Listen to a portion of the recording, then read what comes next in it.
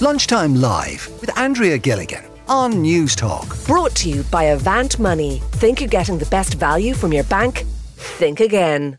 We often hear stories about incidents of, homophobic attacks that happen in this country. There have been many times we spoke about it here on the programme, and calls for change and how things could be that little bit different. But beyond the incidents and the attacks that we do hear about, how safe do the gay community feel in Ireland? In Dublin, in our capital city, and in every other county in the country. And I was thinking about this because I saw a story from a guy called Kieran. He talked about his experience. He went on a first date with a lovely guy, and he said it was scuppered at the end a little because of fears that Kieran had. And Kieran is with us today on the show. Kieran, tell us about the worry that you had at the end of that date. Hi there, how's it going? It was it was kind of disappointing that the date went so well, and then just at the end where, went for an old peck on the cheek outside City Hall there in Dublin, and I just had to balk at it, and I had to kind of say to him that I just can't. I don't feel very comfortable, and I said the word. I'd be worried someone might bottle us, and I blurted it out, and of course he was fine about it and everything else, but I was kind of kicking myself all the way home thinking, did I overreact or something like that? But it was just this the reaction that I had in terms of that my safety might be compromised by doing something like that, even if something as very simple as giving someone just a peck on the cheek. And I just realised it kind of seeped into me, and I just realised I wasn't comfortable, or I didn't feel safe. Who was around me? Was it, Temple Bar, of course, is quite busy with stags, would some fellas jeer or do something worse? So it just kind of clamped up on me, and I kind of regretted it because, it's something so small. I should be able to do this in our capital city and everything else, but just this fear for my own safety and for him, of course, kind of flared up, and I just had to do just be very awkward at the end of the day, saying, sorry, I can't do that, I don't want to get bottled, and we had to go away home in our separate ways. But isn't it incredible though, Kieran? And I've talked to many people who've had experiences of this. You talked about Temple Bar, other parts of Dublin city centre where effectively this very scenario that you have, your fear that you outlined today in the programme, that is something, it's happened to people, it's happened to people quite recently, within the past 12 months. Have you ever experienced anything like that yourself before that you... No, I haven't. No, I know friends who've experienced this, and and of course, and particularly this year from what happened in Sligo in April, and there's been other instances throughout this year. These do resonate with queer people in Ireland, and even just the shooting Club Q just last weekend, and of course everything to do with Qatar and everything else.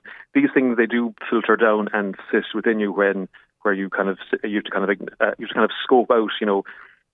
Can I do this here? Can I, peck someone on the cheek? Can I hold someone's hand? Can I just do this very simple thing which street people, and when I sit and think about it, it really I get very jealous of street people where, you guys don't have to worry about this. You don't have to worry about, am I safe to hold my partner's hand in my hometown, in my street, in my city, while for queer people, and I'm like, I'm white, I'm cis, I'm not, drawing attention to myself, but what happens if I was like, trans or someone of colour, that isn't the case. So it's something that I've never experienced, but we within the queer community, we see these things happen, we see these things being reported, and we can't help but react to them, and I reacted by just not wanting to kiss some fella on the cheek. And out of curiosity, Kieran, how did he react when you said, "Listen, I won't because I'm fearful of being bottled"? He was very understanding. He kind of was like, okay. But I think, I suppose he was a bit disappointed maybe that I didn't, want to go for the kiss, which is just made me feel like daft when I think about it. But he responded very well, and listeners would be lovely to know whether there was a second date planned. This might be dropping the ball at the end. Yeah, good stuff. Kieran, if you don't mind staying with us, because I mentioned we were going to talk about this, and a few other callers have got in touch actually, off the back of your experience. Adam is with us on the line as well. Adam, have you experienced something similar to this? Yeah, Andrea, and thanks for having me on. I suppose my heart really goes out to Kieran, because I don't think there's any gay person in any town or village or city across the country who hasn't had kind of the same second guessing themselves kind of a situation, when they're walking either after a date or with a partner on the street, or sometimes even in clubs or in pubs, and you might be absentmindedly holding each other's hand, and then suddenly you just think, oh God, no, I shouldn't be doing this. Who's around me? What might they do? Who might be looking? And how might they feel about this? And so I think everyone's had that same experience. A lot of it comes from the actual lived experience of having felt that homophobia. I mean, I have lived in Dublin city centre now all my adult life. I moved up here when I was in my late teens. And, it is literally countless the number of times that, say, I've been stood at a pedestrian crossing or stood at a traffic light, maybe after coming out of a gay bar or anything else, that, a group of young lads, say, might walk by and call you, a fag or something else, or they might roll down the window of a car and scream at you. And it really plays on your own self-confidence. And that's actually the worst part of it. It makes you second guess yourself constantly. What can I do that people won't recognise me? Can I, butch up my voice? Can I, fondly, even, getting the call here, the first thing I thought about before answering the phone and speaking to you is, what's my voice going to sound like? Do I need to butch it up? How can I walk straighter? How can I dress so nondescriptly that nobody will know? How do I, what kind of group am I walking with? Am I walking with other gay people? Am I walking with straight friends? Am I walking in or out of gay bars? You start to second guess absolutely everything, and that's what really, really plays on your own self-confidence. Absolutely. And Adam, has it got worse? I mean, I would have thought that it was Dublin, Ireland was a much more accepting place in recent years, but it doesn't sound it.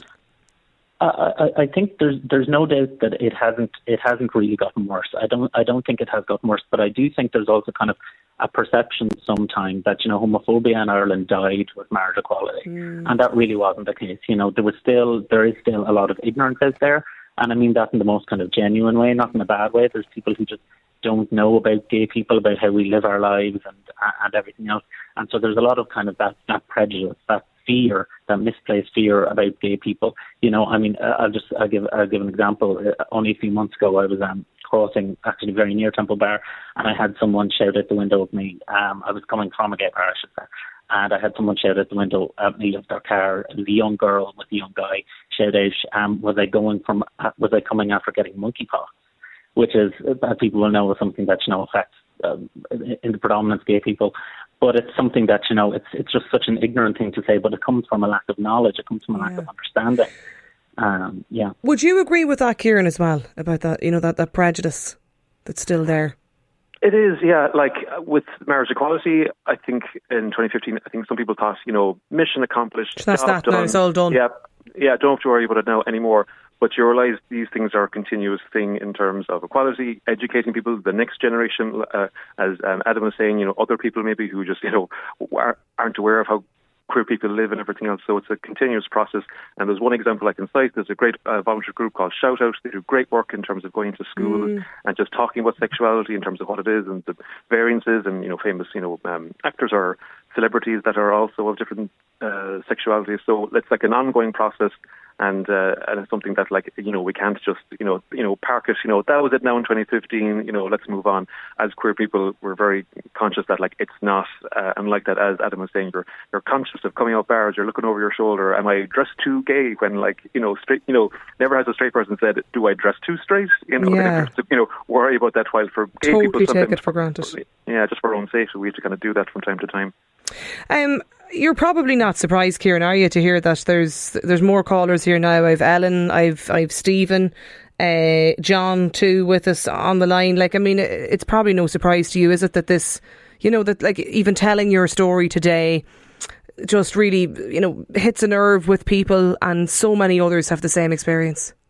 Yeah, of course, because it's such a simple thing to want to do these things out in public without fear or worrying about our safety. But unfortunately, it is the case. It's happening right now. It's going to happen this weekend when people like that come out of the George or Street 66 or anywhere that's in a queer place in Dublin. You'll often see leaving the nightclubs at closing time. They're holding their hands of couples and stuff like that. But as soon as they set out into the open street, the hands let go. You have to kind of come back into yourself, to retreat, to not be yourself. And we shouldn't be able to do this. We should be able to do it like any straight people, hold their hands and do whatever else around the city centre like that in public. It's very sad, Adam, isn't it, in 2022? It is very sad, and you really have to think about even younger gay people who say are listening to this, or people who haven't come out yet. Kind of, do they think, oh, this is all ahead of me? This is what I'm going to face. I really encourage people, if they don't have a sense of what myself and Kieran are talking about there, if you actually go back, many people remember the famous noble call that Panty made in advance of the marriage equality referendum on the stage of Gaishy, and it's actually up on YouTube, and she talks about this kind of thing, about checking yourself at the pedestrian crossing, about what could I do to make myself safer. And really, in 2022, heading into 2023 in Ireland, it is not gay people's responsibility to make other people feel comfortable around us. Lunchtime Live with Andrea Gilligan. Brought to you by Avant Money. Weekdays at midday on News Talk. And you're listening to Lunchtime Live with myself, Andrea Gilligan. We're going to continue with our conversation about homophobia, something that has a long history in Ireland. It's something that's discussed extensively in the News Talk, the exclusive podcast Inside the Crime. The current second season examines the unsolved murder of Charles Self, a gay set designer from RTE who was killed in his own home back in 1982. And our own courts correspondent, Frank Greaney, delves deep into the investigation. Was Charles murdered because he was gay? Was he targeted by a roller who used to prey in the gay community? Remember, this was a time when homosexuality was still illegal. And there were also serious concerns that the Gardaí at the time were using the interviews to compile a gay dossier, noting who was active within the community, where they were meeting up, etc. as well. But the fourth episode released this morning. Subscribe to Inside the Crime on the News Talk app, powered by Go Loud, or wherever you get your podcasts, and you'll get more exclusive content there too. You can visit newstalk.com/deeper inside the crime. Kieran and Adam were with us here on Lunchtime Live today to talk about incidents of homophobic attacks in Ireland, in Dublin, across the country. There's more and more listeners getting in touch with us. Ellen is on the line. Ellen, what's your experience? Hiya. I've had generally, as a bi person, I've had two experiences. I've had experiences with dating men where I generally don't have any fear about doing simple things like hand holding or kissing.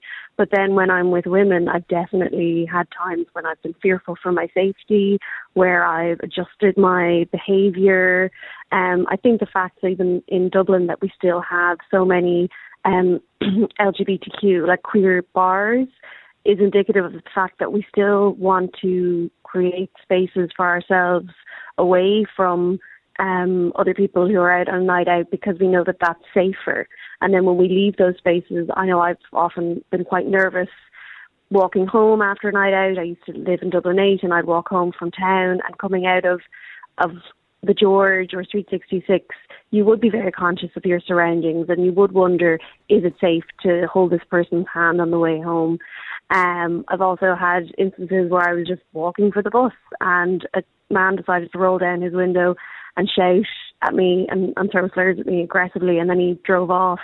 And I think the problem in those situations, as well as the fear that you feel and the panic that you might feel in the moment, it's afterwards when you go to react where you're worried about what happens next. Yeah. Like if I push back and I call him out on that, and I tell him to stop, is that guy going to pull over and get out of his car? Is that person going to go to the next step? Because if they had enough incentive to just randomly shout at a person as they walk for their bus, so you have to be constantly conscious of yourself. So what do you do, Ellen? Like, you try not to be on a day-to-day basis. Like, I don't wake up in the morning and start my day being like, right now, I have to be aware of the homophobia everywhere. But you do, when instances like that happen, certainly for days and weeks afterwards, you are carrying it with you. And I would, coming in and out, I mean, particularly after what's happened in spaces like George's Street over the last year, we've seen a number of attacks on trans members of the community. You know, you have to be conscious and safe, and you're always coming up. Well, I was always coming up with like a plan with a friend, either to walk home with them or share a taxi with them, or if you can't do that, you know, make sure you check in with people to make sure they get home safe. And I think, you know, that's something that a lot of us do, and you have that little edge. It's often subconscious even, but you know it's there, and it's just another layer of concern or anxiety that you have to factor in to your life when you're out and you're living out, but the alternative is not to live out. You can't do that. I think it was Adam mentioned just before the break there, Ellen, like I suppose one of the big concerns for maybe a lot of young people, you know, coming up, various different ages now, maybe still in school, maybe they haven't you know, come out or talk to their parents or whatever at this stage. But Adam's fear was that, like, listening to, you know, your story today, Kieran's story, Adam's experience, that this is actually now, it's a deterrent for people. You know, they're afraid to just be themselves. You know, I think ultimately, like homophobia and the facing down of that as an adult or even as a teenager is always a disincentive for people to come out. I mean, it's why I didn't come out when I was in secondary school. I didn't even come out until I was finished in college, even though I knew I was bi.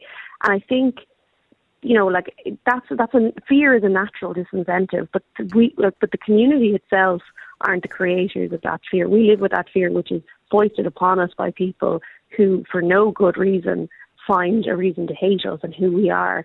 And I think that that's something that we need to, you know, homophobia isn't for the LGBTQ community to address. It's for the straight community to address. It's for people who have anger with us to address. And I think there's lots of ways that you can go about dealing with that, education in schools and open conversations. And I think things like marriage equality were really good for starting a lot of those conversations. Yeah.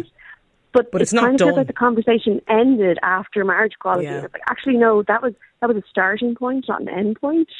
And it's really important to keep having those conversations. 1800 453 106 is the number if you want to join us here in the programme. Ellen, Stephen is with us as well. Stephen is the founder of the Pink Foxes. Stephen, tell us why the Pink Foxes were set up. Hello, Andrea. Thanks for having me on. Yeah.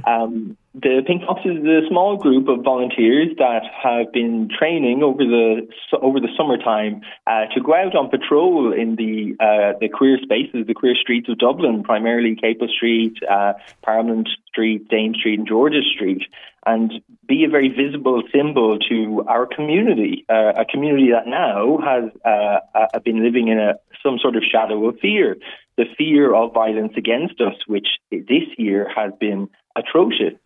There has been so many attacks that now the community itself is trying to protect itself and reassure itself. When we look to our policing body, when we look to our government, we see hand-wringing and lots of talk. Dublin City Council declaring Dublin City as an LGBT freedom zone. Well, they're just words. And what does it really, mean? It feels like Dublin is an LGBT-free zone at this stage. I mean, I had compiled a list of the violence and attacks, including Michael Snee and Aidan Moffat's brutal murders, but it's actually too long, really, to list off. I will say maybe the case of Charles Doherty, set designer in 1982, the same year Declan Flynn was brutally murdered in Fairview Park, just north of the city. There was a beautiful commemoration for his murder, his brutal murder, where he choked on his own blood, blocked his airway and was beaten to death with sticks. We saw much greater violence in the cases of Aidan Moffat and Michael Snee. So have things then, do you think, Stephen, like, I suppose one of the points that's been made by a lot of the listeners today in the text line is that, you know, like, people thought that after marriage equality things would change and people would feel much more comfortable to be themselves and not to do like what Kieran did recently in this experience that he outlined today in the programme, where, you know, he's simply just afraid to hold his partner's hand, give his partner a kiss in the cheek, you know, to do those things that a lot of people just take for granted over the potential fear of what could happen. Of course, and that fear is very well founded just from what we've seen. Now, something maybe we haven't mentioned is, where has this change come from? You know, obviously there was quite a high and quite an endorsement of the queer community after marriage equality, and the future looked bright. Now, I don't think it's an issue of complacency. I think what has happened is across the world there has been fears stoked and channeled by nefarious movements. Okay. The rise of the far right in America and across Europe, and it is happening here. A very small but very well-connected group of far right-leaning people are moving in the shadows and starting to be bold enough to step out of them in Dublin, in Ireland, and we're seeing this. The queer community, just like the trans community, migrants and women, we are the canaries in the coal mine, and when we are starting to suffer, it is telling what is coming down the line, a society that's losing its value.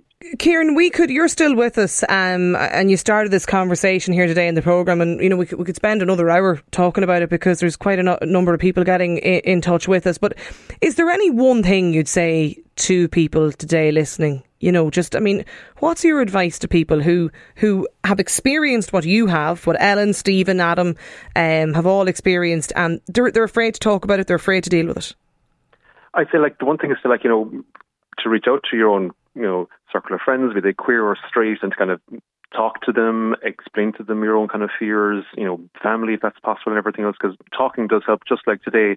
And I think I would say then to people, people outside the queer community, if they know someone who is, trans or bi or gay, whatever else, to check in on them, particularly after in April, after those two brutal murders, there was kind of an absence of people checking in with me or seeing just how I felt. I had one friend who checked in with me she texted me all the way from New Zealand.